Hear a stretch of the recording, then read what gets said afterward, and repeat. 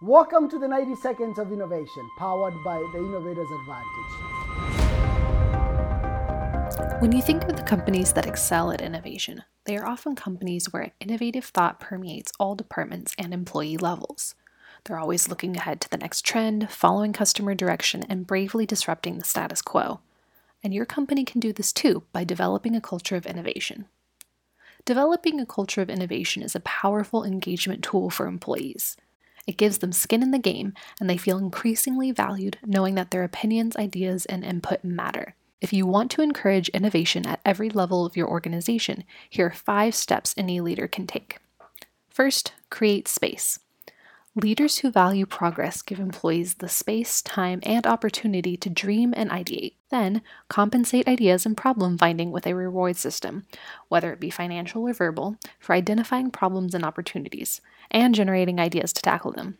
Offer a well-defined goal and create a sense of urgency behind it to encourage ideation, and ask your employees to be the solution.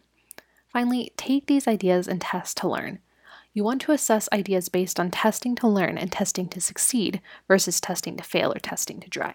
Frequent outside-the-box ideation and problem opportunity identification can reinvigorate the workplace as teams start to invest in what the future might hold, creating an innovative culture at every level of your company.